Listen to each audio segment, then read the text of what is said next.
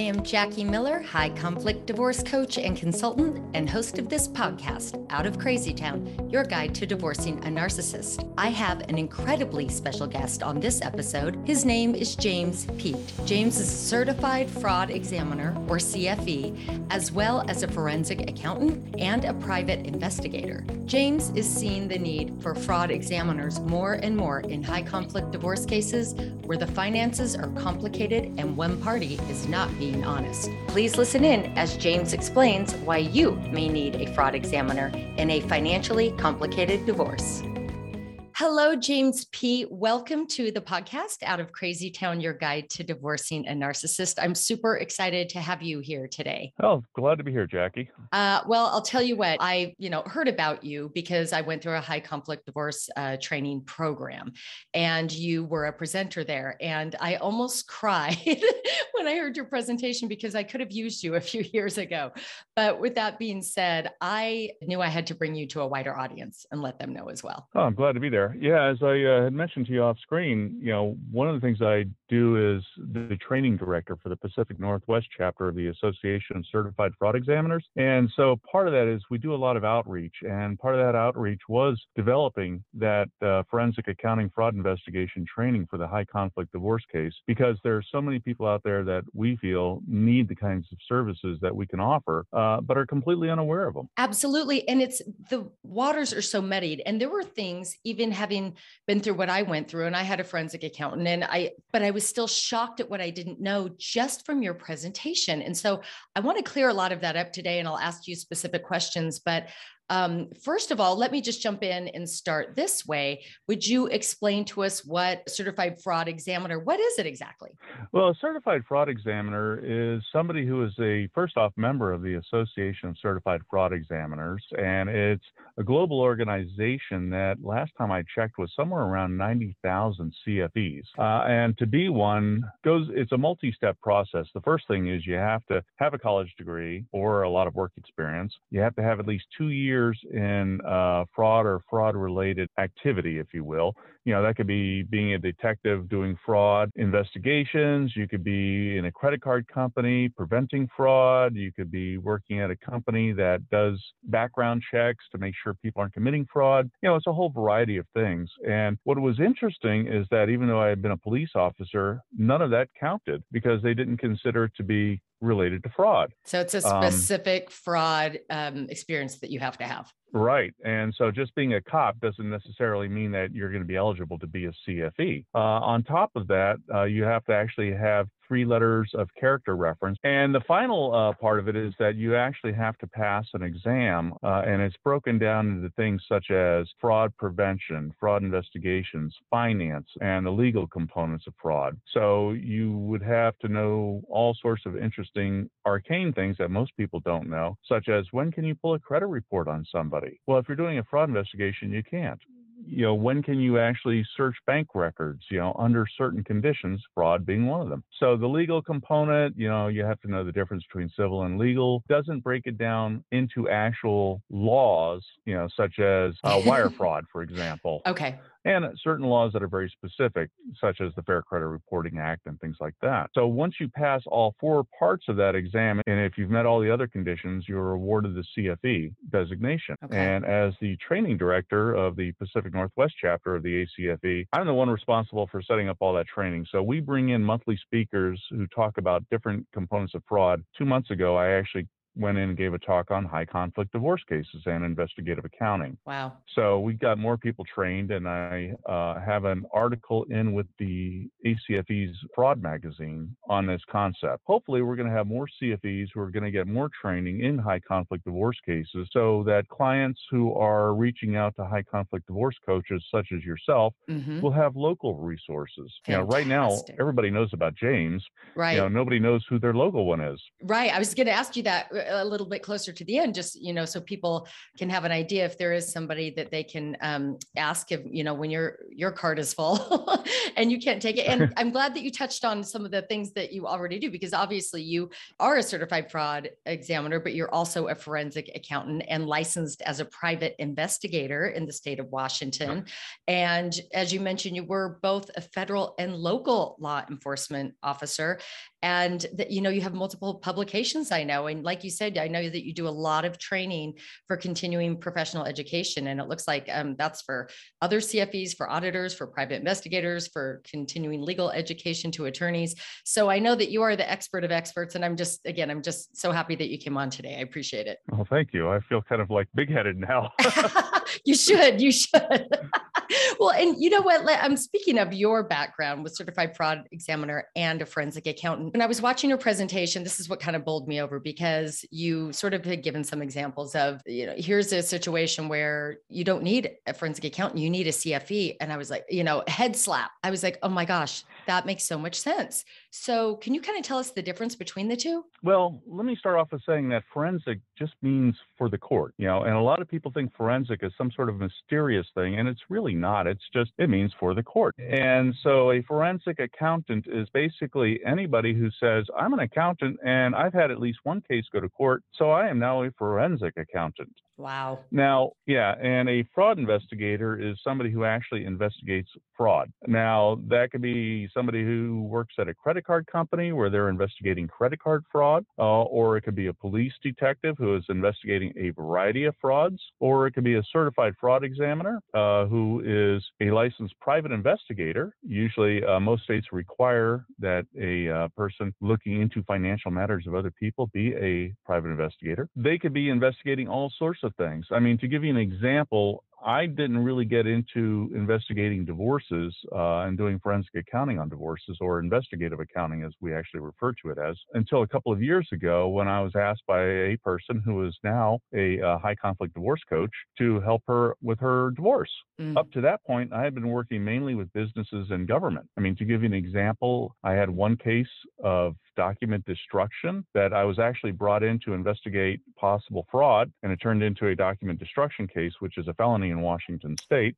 Interesting. And led to the conviction of the city manager, which is only the third time in state history that's ever happened. I also have another case that we sent to the FBI where one person has already pled guilty to wire fraud and another person is facing 8 counts of wire fraud. I was actually supposed to be in court yesterday, but things happened, so it'll be in May. Sure. But the biggest difference is that while a forensic accountant will look at the books and the checkbooks and, whatever bank statements they get a hold of, they don't necessarily have the ability to go beyond that. They don't have the ability to reach out to information brokers and request, hey, can you do a nationwide search of all, banks to see if this person has bank account there or a brokerage account? They don't have the knowledge base or the access to things such as doing background investigations, looking up businesses throughout the country, finding out, does this person actually run a business in this country or in this state, I should say.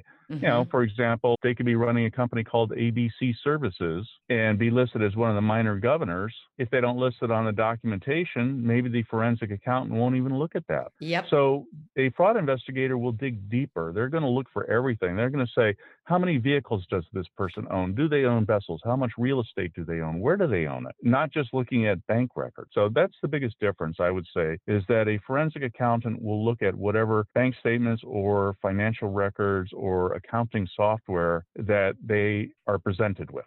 They don't dig further.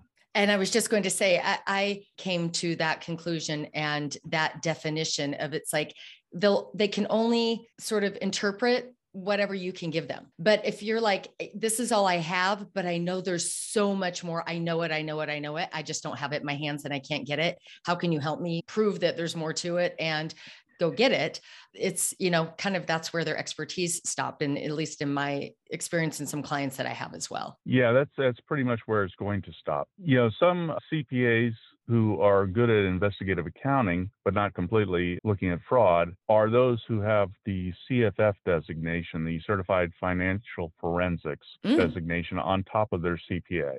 So if you're going to hire a CPA, make sure that they have that designation. If you're going to hire a CPA, I would look for one who actually has the CFE designation because it's a little different. It's more fraud focused. Yeah. While the other one is, focused on dealing with forensic stuff for the court once again, doing a business valuation, saying how much this person actually earns in a month, so how much should be applied for child support or alimony, or doing a division between separate versus community property. And, I was wondering if you could go into more specifics where someone in a high conflict divorce might use you or someone like you, because in my experience, like one of the first things I'll ask clients is, okay, let's assume the husband's been the primary breadwinner. And I'll say, is he a W-2 guy? Yes. Whew. Okay. No, he's an entrepreneur. He has lots of different businesses. He has a couple different business partners. I've never really had any eyes on the finances. And I'm like, oh no. Okay.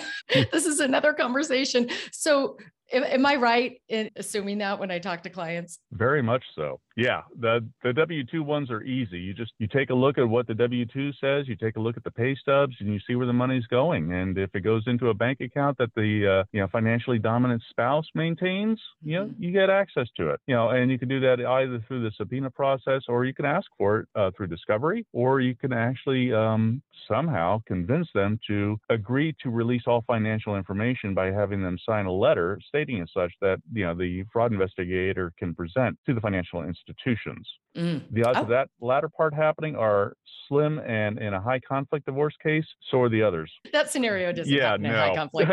No. No, this is where subpoenas are required. And unfortunately, subpoenas can get expensive, and you don't just roll all subpoenas out at once, because what will happen is that forensic accountant or the CFE or the investigative accountant will get the statements that they want, and then they'll be like, oh, look, here's a trail that leads this way, or it leads this way. They'll see a check made out to a company, and they're like, I wonder who owns this company. So they go in and they look on the Secretary of State webpage. Oh, it's owned by the client's soon-to-be ex-spouse. Interesting. Okay, so then you serve a subpoena on the bank that went into, and it just builds on itself. Yeah, it's a process. And when you're getting into the businesses, especially when somebody has multiple businesses, magnify that tenfold easily, because part of what the fraud examiner or the forensic accountant is going to want is going to be the business records. And they're going to want those business accounting records in the original digital native format. Yeah. You do not want paper records. Let me emphasize that. You do not want paper records. And the reason for that is a little computer term called GIGO, which is garbage in, garbage out. If you're given paper records, they can easily be manipulated. Yep. But if you give me the QuickBook files in its native format, I can find out all sorts of interesting things. Wow. And so what kind of interesting things can you find out when you get those digital files? Well, the one thing I like to find out is all the entries that have either been modified or deleted. Most people are unaware that there's a function in QuickBooks called Audit Trail, which even if you modify or delete a transaction, it is still in the record. And I can pull those up. For example, the case that went to the FBI, one of the things that I discovered was that the bookkeeper involved had deleted a bunch of entries to payments to Wells Fargo, which I found out went to mortgage payments on a home that she owned. Yeah, and because they had also opened up a bank account in that they shouldn't have. And because of that, we were able to get the bank statements and verify all this stuff. And hence, the FBI is now playing prosecutorial games with her. Wow. Well, I know that especially as we just pointed out, you have your W-2 person versus your, entrepreneur, own my own businesses person. And one thing that tends to happen in almost every case I'm involved in is the sudden income deficit syndrome. And all of the sudden, the primary income earning spouse doesn't make any income miraculously as soon as divorce was filed. Isn't it shocking, the percentage of people who all of a sudden make no money? when they're the primary income earner. It just blows me away. And for some reason, they seem to think that they'll be able to hide it. Oh my gosh, it's maddening. And I think the thing is, especially when so many people are trying to stay out of court and it's so expensive, and you do want to get the help, you want to know. Part of you, yes, wants to settle. This is the dilemma I see clients in. They want to settle. They want this over with. They don't want to continue on. And the other side just will not give up information. And then, like you said, you ask nicely, of course, they don't give it. Then you're forced to start doing subpoenas, and then the trail leads somewhere else and you get more subpoenas. And I always have this conversation. Okay, you kind of have to decide when you have enough information to just settle. But it's really hard because you're like, but I just know there's so much more out there that I don't know. And these people are playing games. Well, sorry, I'm not making any income anymore. It just blows me away. But and that's where I think people are really stuck. They're like, I really need someone to help me understand really what the financial landscape is. This is where doing what's called a lifestyle analysis also comes in handy, which is, generally speaking, somebody will say, I don't have any money coming in. Okay, let me see your bank statements. And let's say they provide the bank statements and they provide their credit card statements, which you always want. And then you start looking at it going, interesting. Let's see now, you have a mortgage that you're paying this much on, you're paying this much on your credit cards, but you only have this much money coming in. So where is that money that you're paying with coming from? That's where they get stuck. You find out they're getting a lot of cash payments, and you start to subpoena the companies that the vendors that they have, as it were, and that's where you start recovering more information. I have one case that I hopefully just wrapped up where the husband was saying, my income's gone. I don't have any business. Okay, well, we subpoenaed one of his vendors, and it's like, oh, look at all these checks that they've been issued to you. Why do you have cash going into these accounts if you don't have any business? So this is basically finding out these kinds of things. And let me ask you if you're able to ever help in this arena. I see a lot of the earner have their business withhold their bonus or withhold their, somehow part of their check, or just have it go somewhere else until the divorce is final. Are you ever successful in sort of figuring that out? Sometimes we are. I'll give you another example, which is that this husband said he wasn't making any money. Well, part of his business was flipping houses. And so knowing this, I was doing searches on properties in the areas that he worked in. And sure enough, all of a sudden I see this tax affidavit pop up, and it's like, oh, he just made like $500,000 here. So of course, that one's still in arbitration. But the fact is we were able to identify that money coming in that he was trying to hide. There's another guy who has all these dividends that he was issued through these company stock that he was able to purchase. Unfortunately, they're all in Canada, which makes it really difficult. But fortunately, the wife happened to get a copy of it. We managed to subpoena the business because he was, in this case, a W-2 earner. And so based on his subpoena we got to the company, we were able to determine how many shares that he purchased. And I broke it down between separate and community property. Based on those shares, we were able to determine what the payout was on dividends for every year, because they also provided the payout per share. And because it was in Canada, I had to go in there and convert it all to US dollars. So, wow. But trying to track it down, if you can't find the exact money, we go with the lifestyle analysis, and that's suitable for the court. Okay.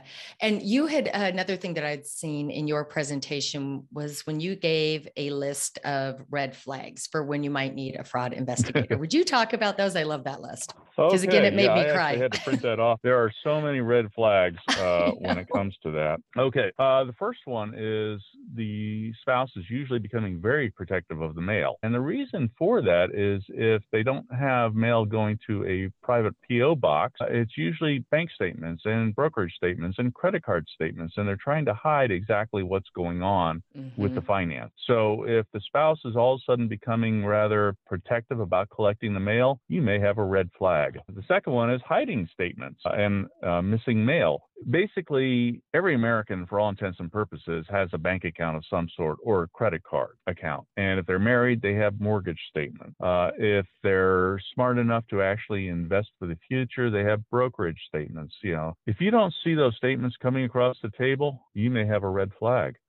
Literally, you should be able to see bank, credit card statements, brokerage statements, and mortgage statements. Every month, a mortgage statement is sent. More and more, though, we're moving to an online environment. Yeah, I was just going to ask about that. Which makes it a little difficult, especially if the spouses set things up in their name only. Right. which makes it difficult. Yeah. In Yeah. that case, usually what I recommend doing is basically accessing the computer of your spouse. Yeah. As community property, that's completely legal. Yeah. You can look at whatever your spouse has. If you need to bring in a digital forensics expert, I recommend talking to your attorney first, but having one brought in and actually go through those and seeing where accounts exist. If you find out where accounts exist and they're not sharing and you're going through a divorce, then it's time to issue subpoenas. Another thing to look out for are loans, usually loans to family and friends. Oh, I loaned Billy Bob $500. I loaned, Joe Bob, $2,000 because his car Yes. broke down. Usually what's happening there is that, yes, they're loaning the money. Now that money's gone, there's no expectation of repayment until after the divorce. Yep. So keep all that in mind. That's all money that's yours. Absolutely. Another thing are unexplained purchases and cash withdrawals.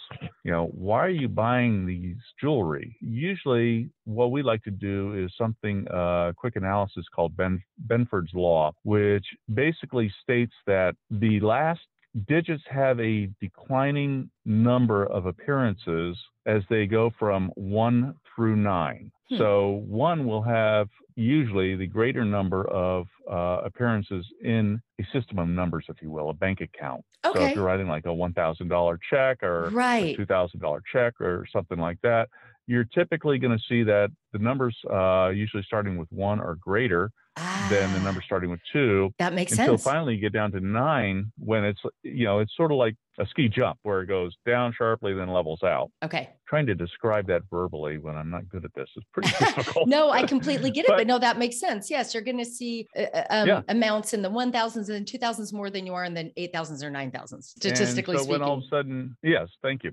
And so when all of a sudden you see a lot of 5s and 6s popping up in this analysis, you go, what's going on here? I do this as every case, basically, trying to ensure I cover all my bases. And usually you're looking for very unusual purchases. Sure. And we'll get a little bit further into that when we get into credit cards, because that's where the real activity takes place. Okay. Another big flag is when you see increased computer security, such as refusing to share passwords, if they're clearing the browser history. Usually what will happen is they'll be hiding the screen from view. For example, let's say that a spouse is cheating and they're texting to their lover. When you come up to walk up to them, they'll turn around so you can't see what's on the screen. Mm-hmm. That is a big red flag. Another red flag, typically, not always, but typically, is having separate personal bank accounts. Yeah. That's not always. For example, my wife and I have personal separate bank accounts. She had one that was set up before we got married, and I had one set up at the Washington State Employee Credit Union with the whole purpose being to fund our vacations. For sure. So all my earning went in there. Right. It's not always a red flag, but it sometimes is. What's really a red flag is if the spouse removes the other spouse from the account. All of a sudden, you're no longer getting bank statements and you don't have access to the account. That's a huge red flag. Sure. Another one is credit cards. Sometimes spouses will take credit cards out in their spouses' names. Run a credit check on yourself, and you can do those free. Just go to Experian, Equifax, or TransUnion, and you can access one run for free every year from each one of those. Awesome. And by doing that, you can say, do I have any credit cards I don't know about? Or maybe there are unknown credit cards out there, the spouse has taken out. Those are red flags. A good marriage will usually involve the couple talking about their finances and keeping each other informed. Right. Not always, but usually. Documents. Let's say they want you to sign a document real fast. Usually the big one is the 1040. Here, honey, we need to get this into the CPA this morning, right now. You haven't even had your first cup of coffee yet, and you're like, what? So here, sign. Okay, you trust this person. That's your spouse. I wish I didn't know what you were gonna... talking about. Yeah. Yeah. Right. And so next thing you know, signing these documents, which go into the IRS, which if you lie is a felony. Yeah. Well, as I refer back to the dividends issued in Canada, the spouse didn't know about them. Wow. They're not on the 1040s. So now that spouse is having to work with a CPA who is also a former IRS criminal investigator. Okay. So if you have a tax issue, and this I cannot emphasize enough, you should not deal just with your CFE or deal with your CPA. You want to work with a CPA/attorney who has also been a criminal investigator with the IRS. Wow. Okay. They will have the best information to help you as you go through the jungle that you're going to face with that. And it is Sure. nasty, it is ugly, and you're criminally liable. Yes. And this is You going know, off on another tangent. We don't have to go there, but also you're right, because post figuring all this out and understanding maybe there's potential fraud in your tax returns, et cetera, and you had no eyes on it for years. You can also potentially file a innocent spousal relief, like with the IRS, correct? That sort of absolves you, hopefully, of past tax returns. yeah, But it's maybe another show. this is where I would recommend talking to the IRS criminal investigator who's now the CPA or attorney. Yeah. This is something that's typically beyond my scope. Okay. You know, and I tell people that, and I say, you want to talk to this person. Yes, So, yes, exactly. Well, I know a couple of cases where that's happened. So anyway, I'll just throw that out there. But yeah, I just thought I would mention it. So please continue. Yeah. So other documents that you'll see are loan documents, you know, refinancing a mortgage. Make sure that all the documentation lines up. Is it your house or is it somebody else's house? You know, what is the interest rate? What kind of money back are they going to get? Because sometimes they'll get money back on when you do a refinance and they'll squirrel that money away. Good point. Yes. So And that's another red flag. I also like to mention too, is when you get loan docs like this or loan applications, see what they cited as their income, if their income's a big mystery. Right. Correct. Yeah. Yes. That's always a good one. You know, and I will tell you right now, some of the best works of fiction I have read are loan documents. I'm sure. Again, I wish I didn't know what you were talking about. Oh, but yeah, there's a lot of things to look out for, like you said, in terms of the red flags listed, but and some of them maybe not so bomb dropping, but when you put them in the context with all the others, you go, oh yeah, exactly. This is a problem. So another red flag is if they have their own PO box or a private mailbox or private safety deposit box. Yeah, but the reason for this is that usually they're getting bank statements there. They're getting credit card statements there. Once again, they're hiding stuff. If they have a private security box, safety deposit box, you can bet they're hiding stuff, usually cash or jewelry or bonds or something like that. If they have a safe in the house, do you have the combination? Yeah. If they won't give you the combination, they're hiding stuff. If they're hiding cash, sometimes guys leave bundles of cash in their pockets. You know, and all of a sudden you're like, here's a bundle of cash. Well, if you find one bundle, you might be finding another and another and another. Sometimes people will hide those around the house using what are called diversion safes.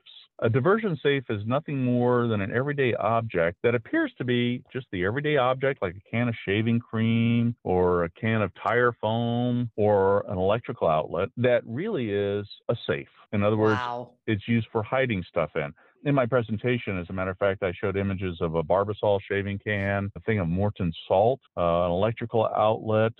Books are always a good one, you know, when you cut out the pages partially. And there was a tire foam can. One area that I like to point out is that if they're hiding gold, you know, gold, of course, is metallic. It's actually easily discoverable using metal detectors. So they may be hiding it in the backyard. They may be hiding it in the house. But the one I like to point out is, what if you have a chain link fence?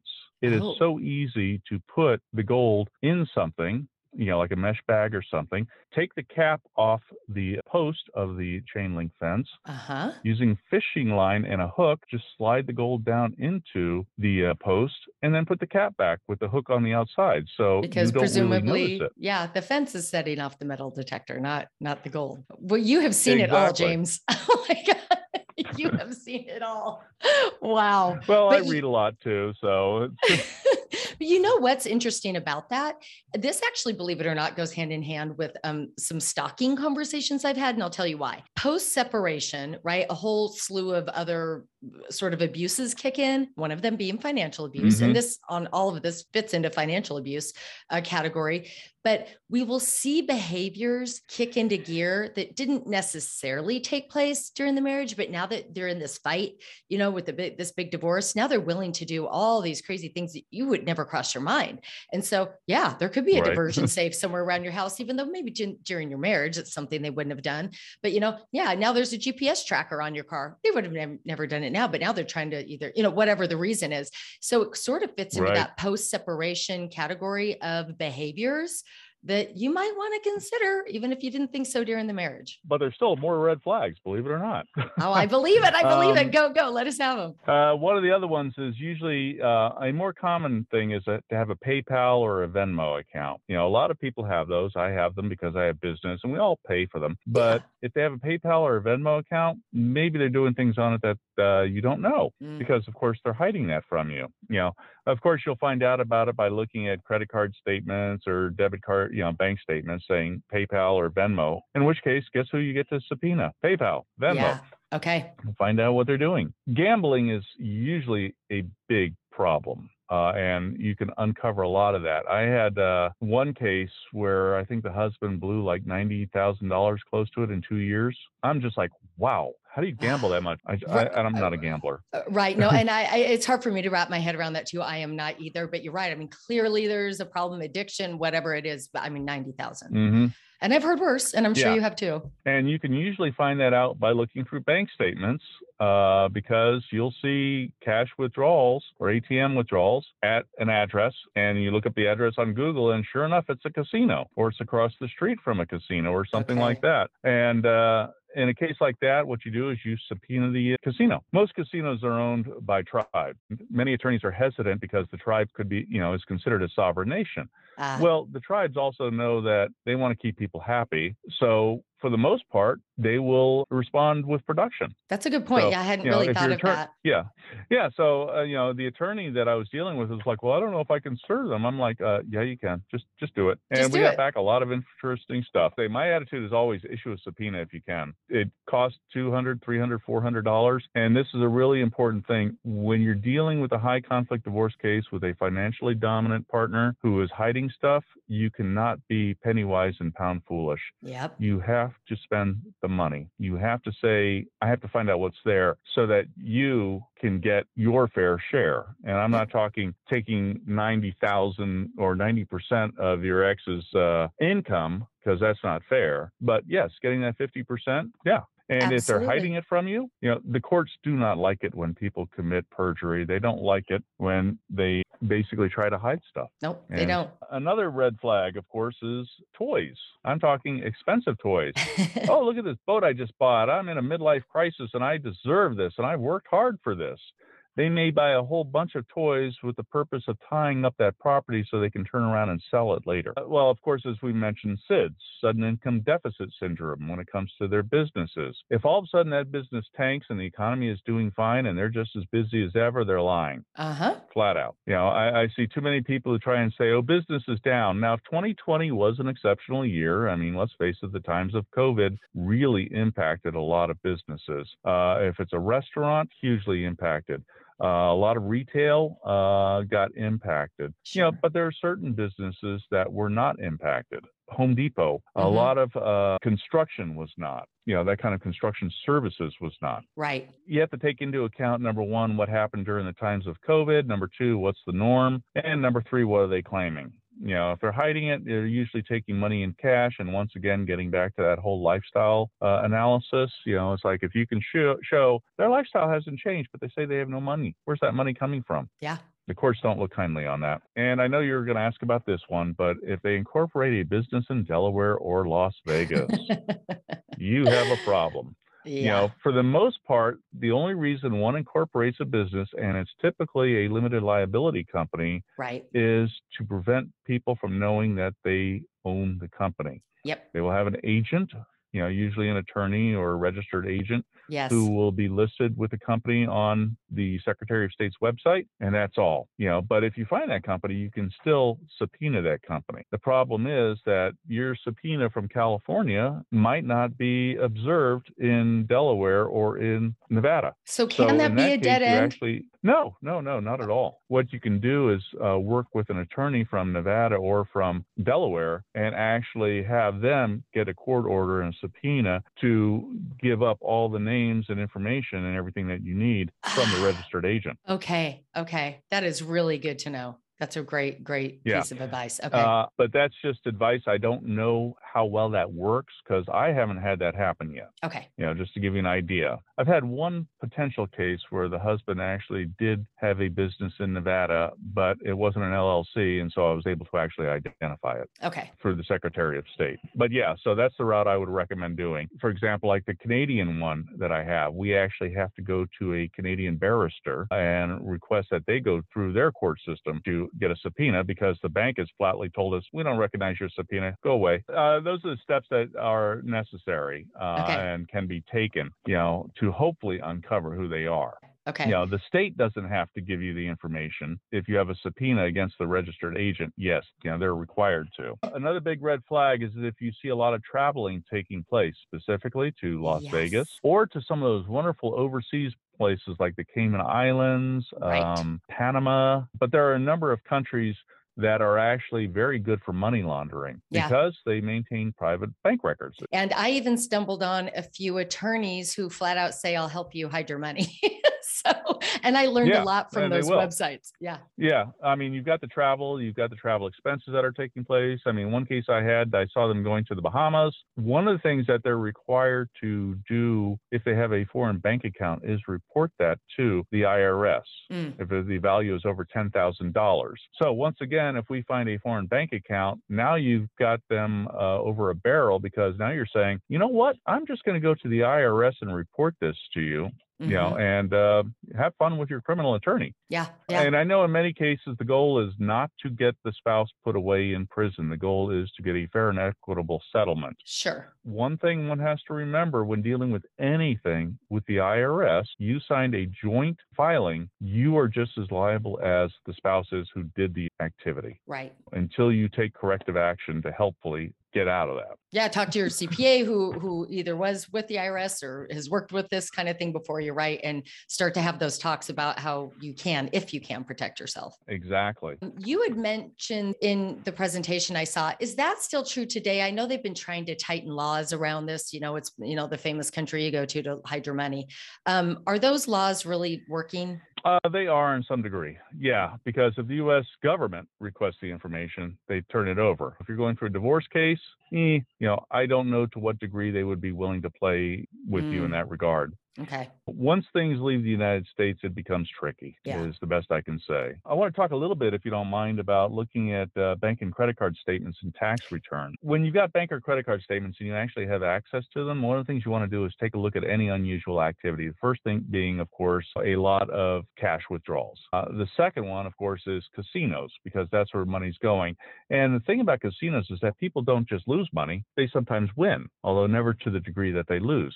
And when they win money, if it's over $600, you're going to see, a W-2G produced or a 1099, and they're issued to that person. Okay. Those will be on file. So they should be part of your taxes. But sometimes you won't see them because they hide it. Sure. Once again, here, sign this document real quick. Another one to look at is pawn shop. And, when people go, why a pawn shop? Because where do you think they sell a lot of jewelry and gold? You want to put your money into those fungible assets that you can, conceal, carry, hide, and take away. Jewelry stores, of course. If you happen to see purchases from a numismatic shop, a shop that does nothing but sell coins. Oh. That's a good one. I don't know of any firearms that have ever lost value. Right. Firearms hold their value. And nowadays, if you could buy a firearm and an ammo, wow, we have a joke in the community, which is the new way of showing the new rich is to be able to afford plywood and 9mm ammunition, just because both of them are incredibly expensive right now. Yeah.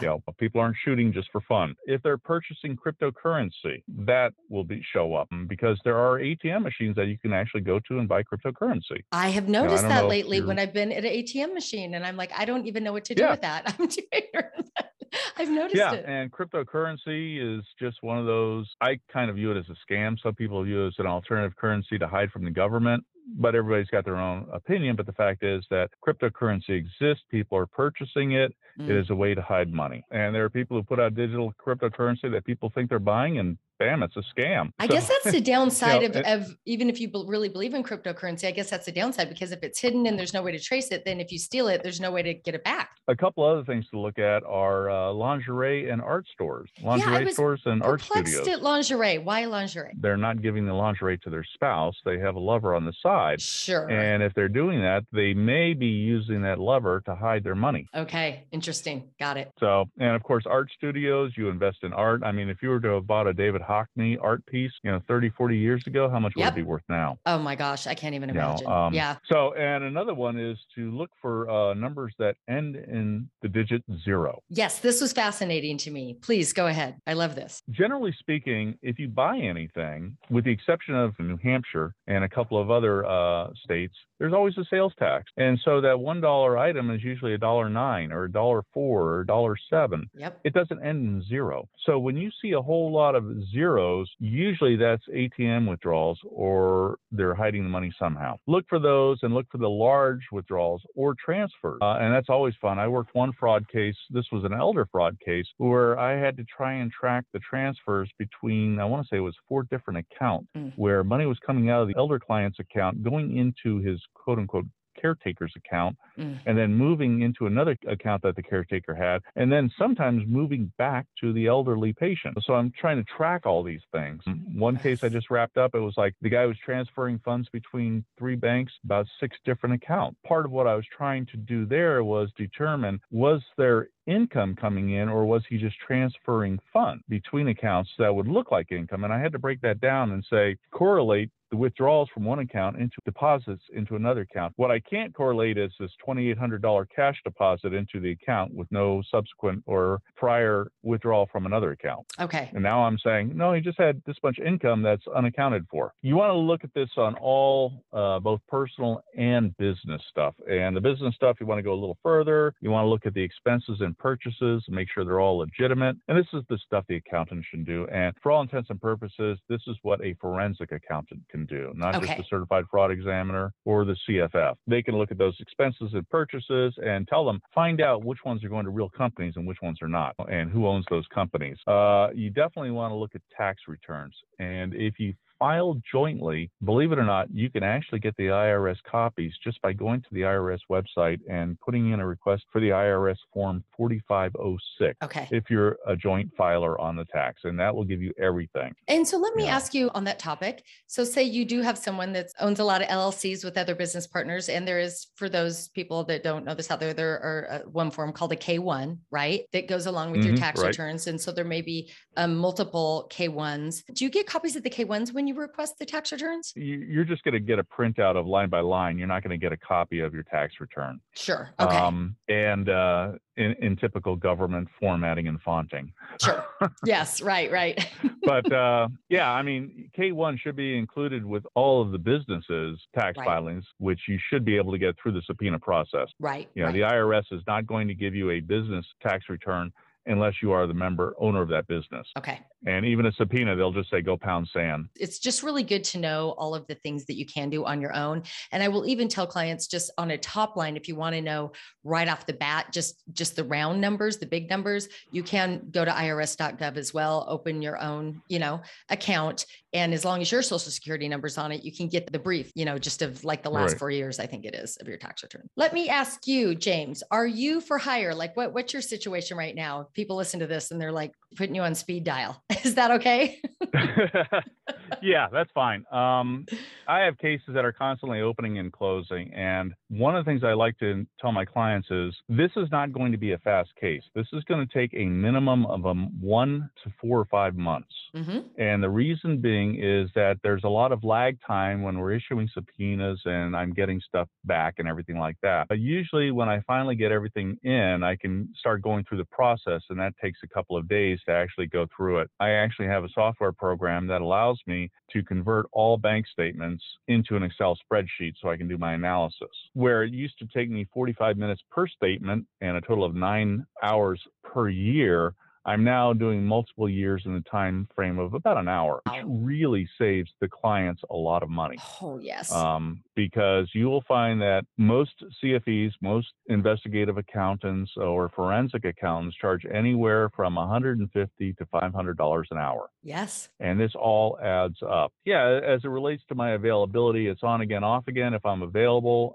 If not, I have contacts that I can advise people with. Looking for specifically a CFE, you can go to acfe.com and look under one of their links on Find a CFE. And you can do this by state. Once again, if you're hiring a fraud investigator, and it depends on what they're doing, you might want to have somebody who actually has a private investigator license. And I know in California, you're required to have one if you're going to be looking into financial matters, if you're not a CPA. Okay. Or a CPA who is a CFF or CFE. You do not want to just hire somebody who is a quote unquote forensic accountant, because they may not understand all the intricacies involved in fraud. I mean, personally, I think that one of the best types of people to hire would be somebody who is a CPA with a CFE who has been in law enforcement. That is great, because that advice is gold. Yeah, well, that's our purpose here, is to train the public on fraud. You just don't understand, the inside scoop of what they really need to know. And so if you just go interview forensic accountants, they're going to say, yes, of course. You look at tax returns, you can't hide anything. Everybody thinks they can hide anything. They can't, but it's just so much more complicated than that in a lot of cases. If they can't hide it, why does the IRS have a criminal investigation division? Thank you. Oh my gosh. I love that. That's so true. I had gone to different attorneys and laid out scenarios, and they said, well, the only way so-and-so would get away with that, I mean, they'd have to be really good at X, Y, and Z. And my answer was always, they're really good at X, Y, and Z. So now what do I do? And I would just get deer in the headlights. And no one gave me this advice, James. No one's talked to me about fraud and examiners. No, I mean, in 3 years. It just blew me away. Part of that is a complete ignorance on the part of the legal system on certified fraud examiners. They just, if you were to go into a court, the witness is a CPA. Well, everybody knows what a CPA is. Mm-hmm. But if I say I'm a CFE, what does that mean? And the funny thing is, I sit there, I have a PhD, a master's, a bachelor's degree. I'm a certified fraud examiner. I've been through 2 law enforcement academies. I am much more knowledgeable in fraud and fraud investigations than any CPA is. Thank you so much, James. This has been so valuable. Again, as I told you, I wish I had known a lot of this information before I started, and it's going to be so valuable to my clients. And I know all of my colleagues that know you and have had the pleasure of listening to your presentations really value it. So thank you for coming on today, so we can just sort of spread the word on how to get these things done. No, my pleasure, Jackie. Yeah, it's like I said, the role of the CFE is to not only investigate fraud, but to educate the public about it. And any chance we have of being able to do that, we're happy. Fantastic. James P, is it P Associates? That PEET Associates.com. If anyone wants to jump on and check out his website. And thank you so much, James. Hopefully I'll talk to you soon. My pleasure, Jackie. You have a great one. Okay, you too. Hi, this is Jackie Miller. Thank you so much for joining me on Out of Crazy Town, your guide to divorcing a narcissist. Hey, go visit my website at JackieMillerCoaching.com, click on the shop page, and buy your Power Statement Workbook. This is a workbook and video that will walk you through how to build your power statement. This is a fantastic tool if you are going through a custody evaluation or writing a declaration or even getting ready to go to court. This power statement will help you present to court professionals such as custody evaluators, judges, even your own attorney, so that you can tell your truth and unmuddy the waters as to who the real high conflict person is in your case. Go ahead and put in podcast 10 to get a 10% discount off your workbook. Thank you again for joining me.